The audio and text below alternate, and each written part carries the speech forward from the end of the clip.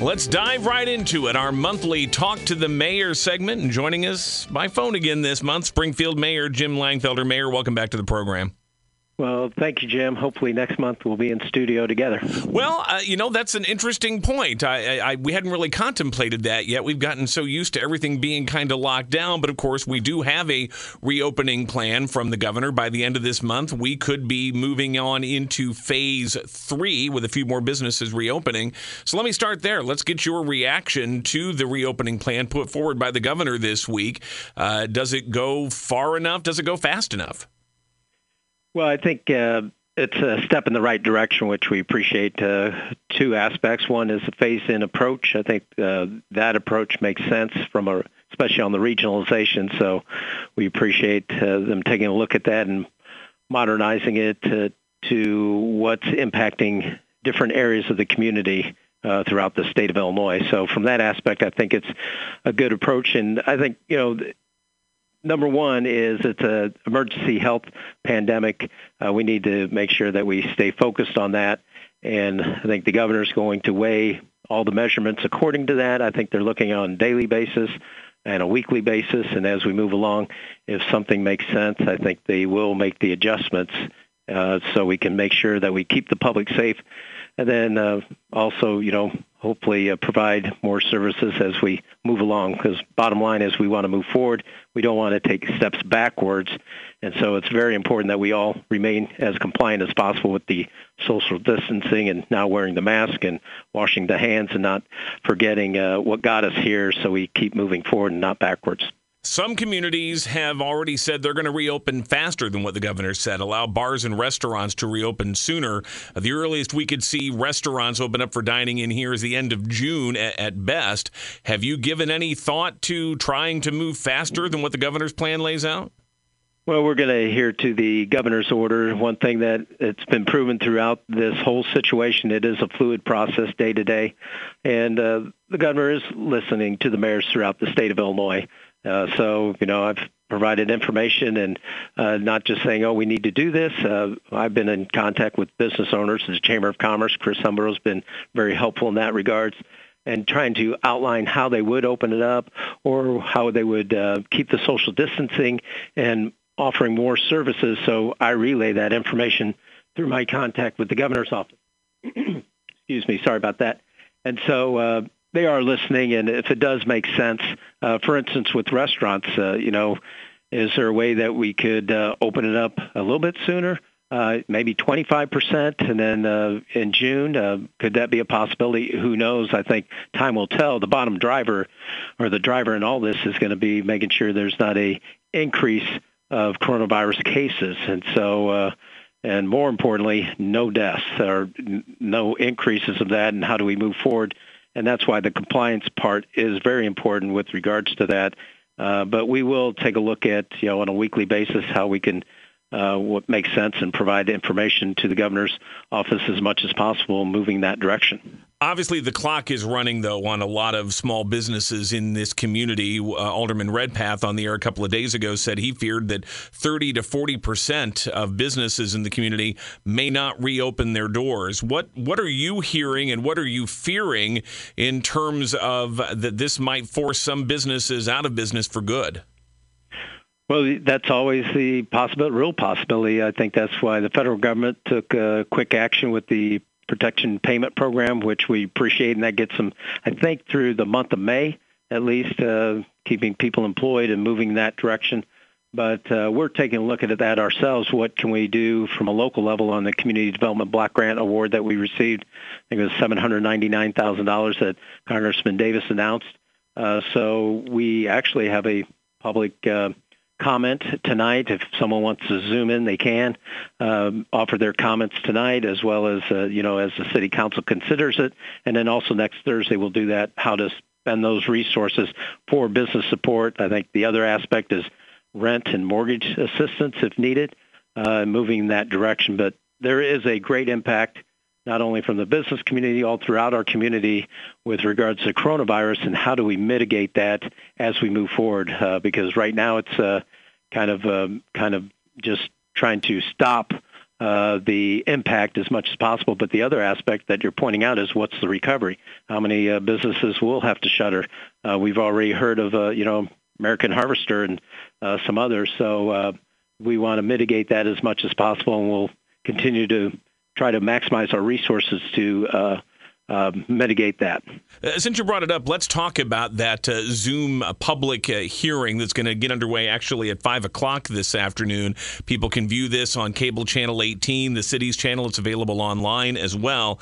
And it's to get public input and discussion on, as you noted, nearly $800,000 in community development block grant money. How, in general, how is that money supposed to be used? And are you contemplating any ideas already? Obviously, you're getting input from the public too, but what are you thinking about how that money could best be spent? Well, as you know, I heard maybe, we started off with a food bank, $100,000 to the food bank, and that was probably maybe even a month ago when we first received it. At that point in time, HUD allows for the dollars to be spent towards COVID-related expenditures or the impact to mitigate it. It's a rare occasion. They awarded it, and it goes with our consolidated plan. Just to give the listeners kind of a background, we receive community development block grant funds, CDBG funds, every year on an annual basis, and so we have a plan, a 5-year plan. Ours is coming up actually this year, and we're gearing it more towards businesses just because of the coronavirus and housing, of course. So you have to have that plan in place. That's what the hearing is for tonight, or the comment for tonight is to amend that plan for these resources that we're receiving. So with that, the food bank was one aspect because of the potential food shortage, which now we're seeing. And what we're trying to do in this whole pandemic, look ahead. What are the what-ifs that we need to get ahead of the curve? And that's one area that we had gotten ahead of. The other one is with regards to business support activities. We did have an economic community development council meeting where we discussed it, and they weighed in on the aspect of support. There'll be a partial grant and also a low interest rate loan program that we're working on.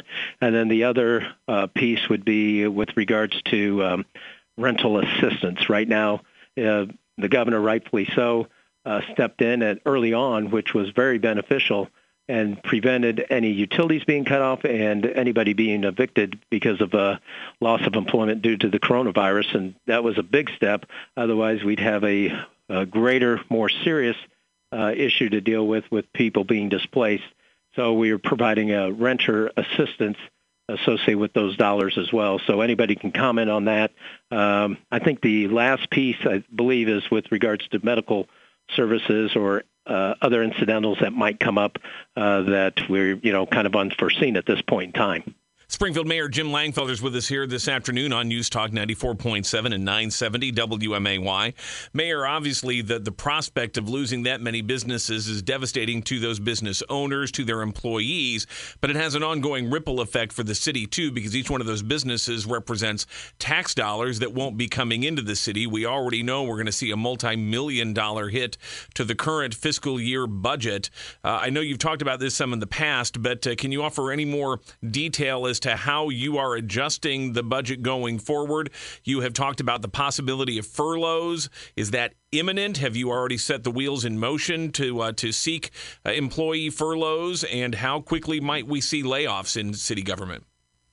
Well, what we're doing is I've asked all the directors to take a look at how they provide services, to the future. That's what we're looking at. It's been thrust upon us. So how do we modernize, I think you brought it up yesterday. I was listening about why do you need 100 copiers? We should be getting more paperless.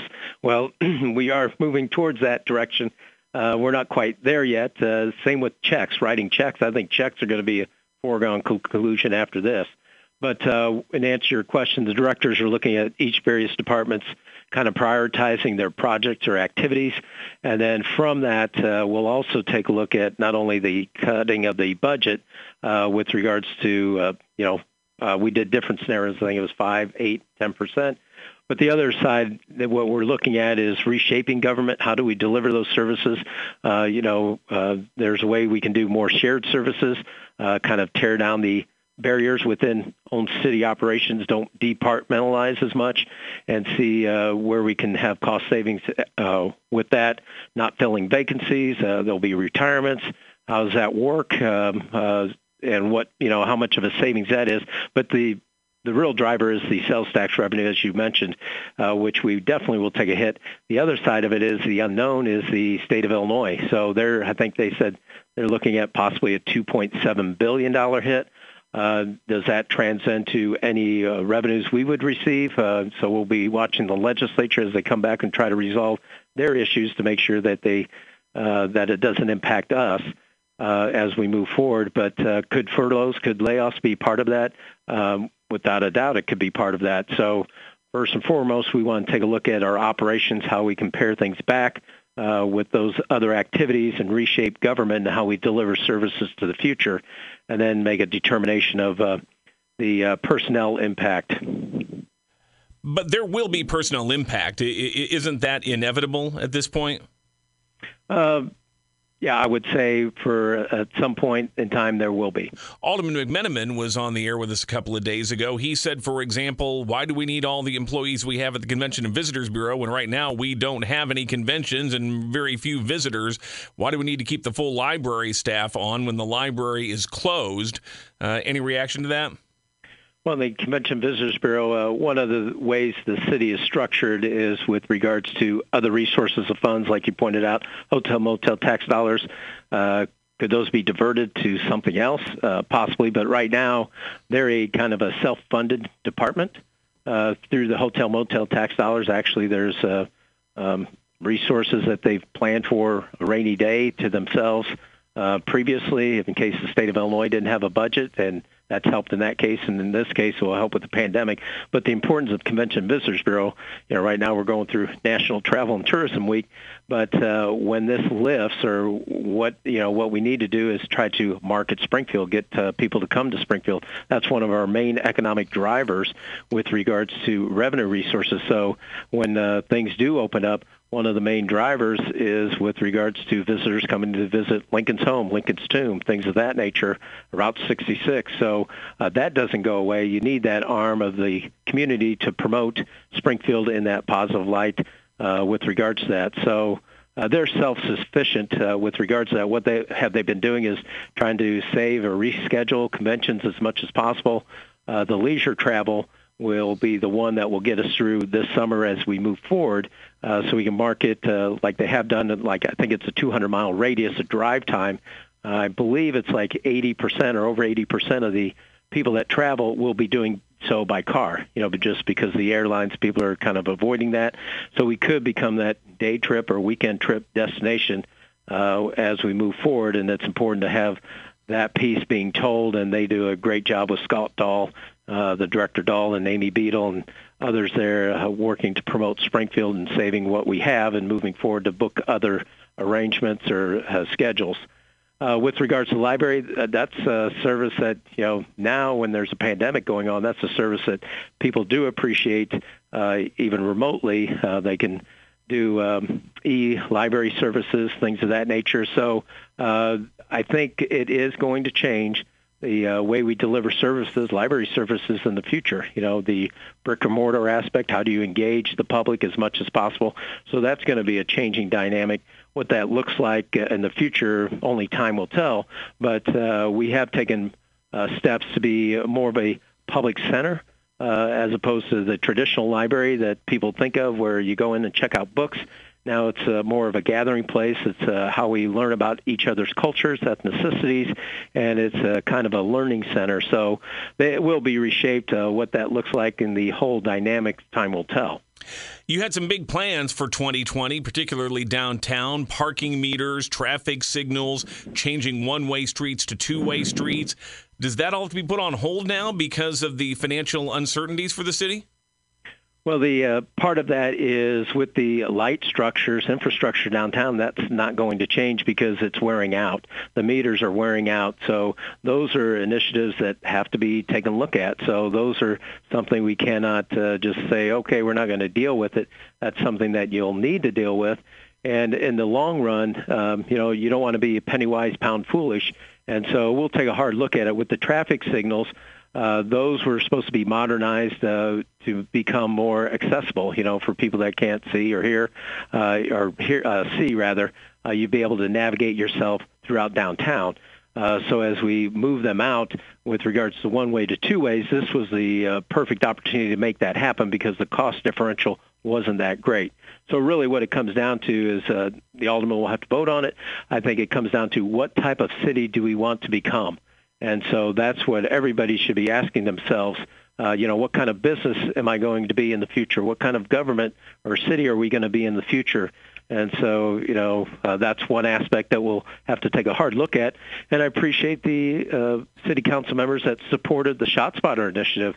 That was a step in the right direction for technology because it will save the police time. And how do we move forward to that technological phase in our lives and making sure that we can provide services to the public? And that's one aspect of that type of initiative. Want to come back and talk about ShotSpotter coming up. Before we go to news real quickly, Governor J.B. Pritzker yesterday said it is highly unlikely we'll have an Illinois State Fair this year. What was your reaction to that news?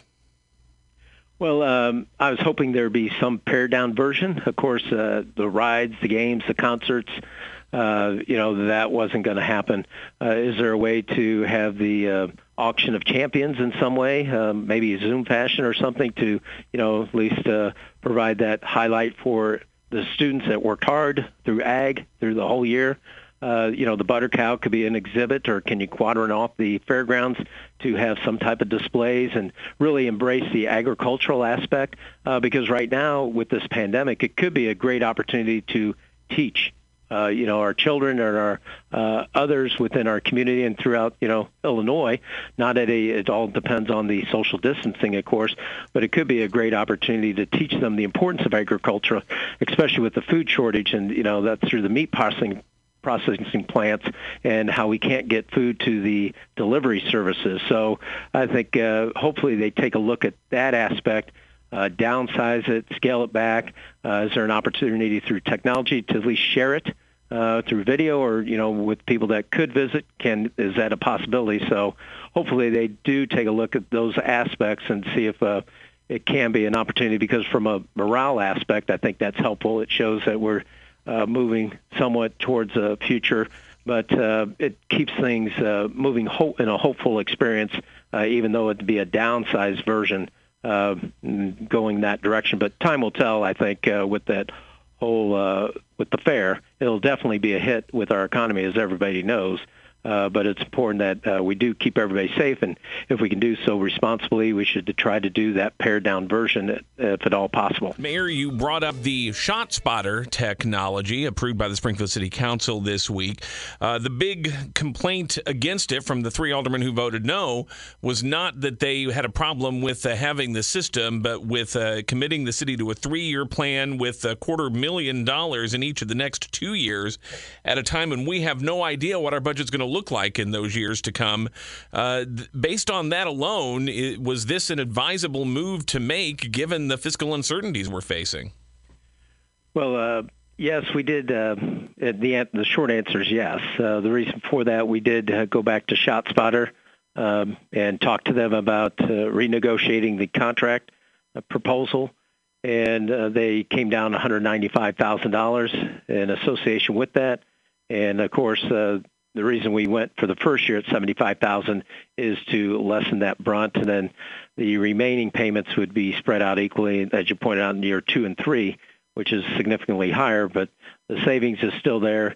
We will still pursue grants or the participation by private sector, if at all possible, to try to bring that cost down. But really, as we move forward with the coronavirus, the big, the greatest aspect is illness to people and the cause of death, tragically. And with gunfire, that's something that we incur each and every day with, the loss of life. So this is the right move from a different aspect, and giving the policemen and women of our Springfield Police Department the tools they need to respond. So it actually helps them to go into a dangerous situation knowing what's happening before they get there. They'd be able to respond in moments' time and get there faster, saving time in the long run, and hopefully apprehending individuals that are part of the gun violence in Springfield. I take it you've seen the Illinois Times article suggesting that some cities where this has been installed, they've now basically walked away from this and said it does not work as well as it is advertised. How confident are you this is really going to make a difference, particularly when, again, you still got to get officers to a scene. They still got to find somebody there. They often still need cooperation from witnesses, and we know that's been hard to come by. Well, that's the latter part's the greatest point of that, because we can get there expeditiously. I've had individuals that know me that, heard something. They thought it was gunfire. They weren't sure. And so, time's wasted with 5-10 minutes when they decide to call in. And so the police will be notified immediately of that happening. But in answer to, Bruce Russian does a great job of doing the investigative reporting, which we appreciate. I think that holds everybody's feet to the fire. Some of the information was, I think, back in 2012, maybe more recent, I think 2018, possibly 2019. But Chief Winslow reached out to some of those communities, and there's different items that they were addressing, and some were retaining the services of ShotSpotter and spoke highly of it. So as we move forward, we had that discussion with ShotSpotter. We told them about the article. We sent it to them. And that's one thing, I guess if I would have done the city council meeting over again, I would have had them give the presentation, because they were set to answer things that were brought up in the article. So from that aspect, we should have taken the time to educate the public, educate the city council members, and, really do that comparative analysis on what, was brought up in the Illinois Times. And we'd be able to answer some of those questions. And so we may invite them back, or we may just put it as part of cable access as an educational piece, so we can educate the public on the true value of ShotSpotter and how it will help us be another tool to keep our community safe in the long run. Another law enforcement question, seeing a lot of social media discussion, and I had a question sent to me from a listener inquiring about a surveillance camera that's apparently gone up at 2nd and Capitol. We know that's been the scene of some of the protests in the last several weeks against the governor's stay-at-home order. Why is there a camera at that particular location? What's the purpose of it? Well, I think the purpose was, as you pointed out, probably because of the protest, keeping an eye on things, making sure they don't escalate to a situation with the coronavirus. One of the things, the challenges as we started out, is keeping your workforce safe. What other communities have been impacted by are the first responders falling ill, and then you have a depleted workforce. So we don't want that happening. As you know, that's unfortunate. But again, with protesters, if you're trying to get your point across, what you should be doing is saying, hey, I can be responsible. I can be compliant. I want businesses opened, and they should be wearing their face mask or keeping social distance at least. And then that would give the point across to the governor in a more effective way, as opposed to the way they do. So if we have to go in there, now that puts our police officers at risk if one of them are infected. And so that's the reason for the camera system, to make sure you can keep a perimeter surveillance of that area to make sure things don't get out of hand. Is that camera going to be there permanently? I would leave that up to, Police Chief Kenny Winslow as far as that goes. Whatever's needed as far as security, keeping our public safe, that's rule number one. How do you keep your community safe? That's job number one. And so I'd leave it up to his expertise and recommendation. A couple other things that were pretty high on the agenda before the pandemic hit. We haven't heard much about it recently. One is the talk about annexing Grandview. Have those discussions just ground to a halt in light of the new situation? Well, the discussions, we did get information from Grandview. We need to pour through the information. So Director McCarty, of course, has other things happening. But we are going to take a look at it, hard look at it. We're going to come forward with the initiative. And as we started out, if it makes sense, that's something that we will continue to pursue and move in that direction. UIS and a possible downtown university presence. Have you heard anything more about that in recent weeks? Not recently, but now's the time to really move the ball forward, so to speak, because the unfortunate thing is with Chancellor Cook, I think she's retiring at the end of June. We can't thank her enough for what she's done in growing the university with the student union, and it goes far beyond that. how she's really stabilized and grown that area. But that is a little bit of a setback with her retirement. But I was on a call with President Killeen, and he is expressing, how do we move forward, especially in the the current situation. And that's one area I did express is, we would like to move forward with that presence because I think that's going to be a game changer with regards to downtown. I think it will help the university in the long run, and how that all brings our community together collectively would be, that's a unforeseen or unknown commodity that needs to definitely be pursued. As we all know, it's been wanted for decades, and we shouldn't slow up because of the current situation that we're in. Let's move on to City Water, Light, and Power. Of course, we had a fire that badly damaged one of the Dolman generators back in November. At least one worker was disciplined. Last we'd heard there were several others who were contesting discipline. Anything new on that front? Well, it's going through the process. There's a process when they contest the disciplinary action. So hopefully we'll have the final resolution within a month, so we can move forward with regards to that. And Dolman, just to springboard off that, Dolman 33 is being repaired currently, and it's my understanding it should be back online in June.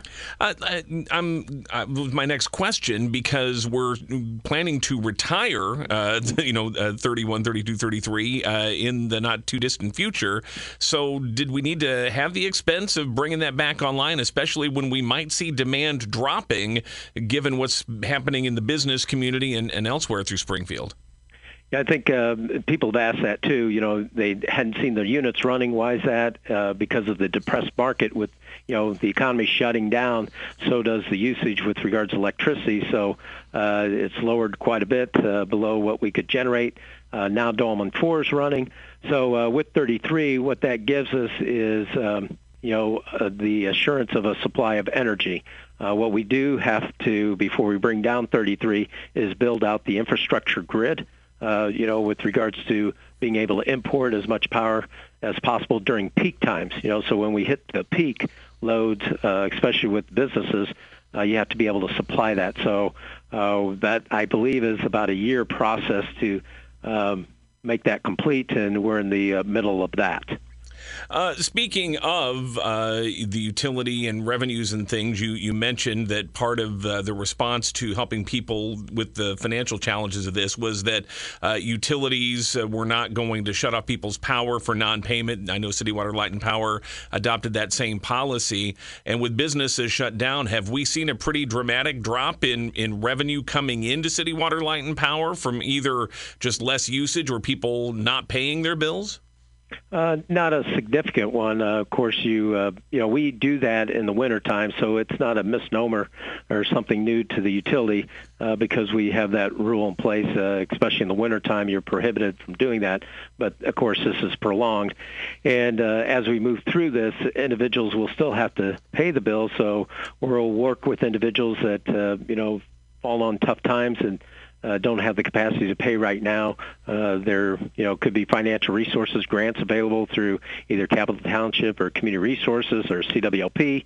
So there are some avenues to help pay for those bills, but they're not erased. It's something that is expected to be paid. But right now, I would have to check on the dollar amount. I think the greatest impact is, of course, with regards to the drop of the market. And so with regards to usage in general. Mayor, a couple of more items related to the virus. Last time we spoke to you on the air, you were on the morning show. There was a question about use of Lake Springfield, and you indicated that some of the city's policies for being out on the water were still being developed. The state at its lakes and state parks and things has limited to 2 people per boat. What's the city's take on this? I did confer with the state. We have a partnership with Department of Natural Resources, and so we do follow the state guidelines associated with it. It does fall under the governor's emergency order. With regards to that, I have expressed, with regards to families, I view it like if you're driving around in your car, if you have families living under one roof, why can't they boat together? So they are taking that in consideration. The boating season really doesn't kick off formally until Memorial Day weekend. So hopefully we'll have, I think a more practical solution at that point in time. But again, I think it's going to be driven on the compliance right now. That's why it's so important that everybody does their part of keeping the social distancing, because there's no vaccine. The only way that we stop the spread is through social distancing. But we will continue, or I will continue to push for the voting for up to, I think it was how I wanted it, was 6 individuals within the same family, of course, under the same roof, that they would be able to enjoy the Lake Springfield together. There wouldn't be any swimming, because that, leads to congregations of people that you want to avoid. We also, I'm sorry, I lost my train of thought here for a second. Well, I wanted to ask about Hunter Lake. Was one question. Is that idea on hold indefinitely? Because again, of so much uncertainty related to all this. Well, actually, I have an ongoing meeting set up with the Army Corps of Engineers Colonel, just to get updates. Right now, the status is we're doing a recreational report to the University of Illinois, and once that report, it's looking at that aspect of need within our community. That will give us a clear direction of the alternatives. Right now, it's just down to Springfield and or Hunter Lake, rather, and the Havana Pipeline.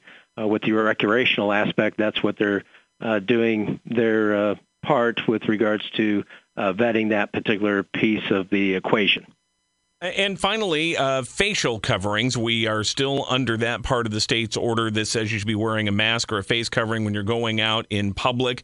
We know that there has been some rebellion against this and some people resisting this. Have police been called in at all to try to enforce this, or to back up stores wanting to make sure people are following this? What kind of compliance are we seeing out there? Well, I view it, I've asked people when they go out to stores, or if I'm out to the store, you kind of notice. I think compliance, people are getting more compliant. I think we're creatures of habit. I think as time goes, we will continue to do so. We are getting calls from businesses of individuals that aren't adhering to it. So that's an aspect that right now it's just like, the signs should say no shirt, no shoes, no mask, no service, but that's up to the businesses. As long as you can keep that social distance, that's the real key factor. But they should wear face coverings, and really what that's for is so you don't infect others. It's not necessarily to protect yourself. It's so you don't infect others. So and Mayor, people should be cognizant of that. I'm out of time. Appreciate your time. We'll talk again soon. Thank you. Well, thank you, Jim. Have a great day.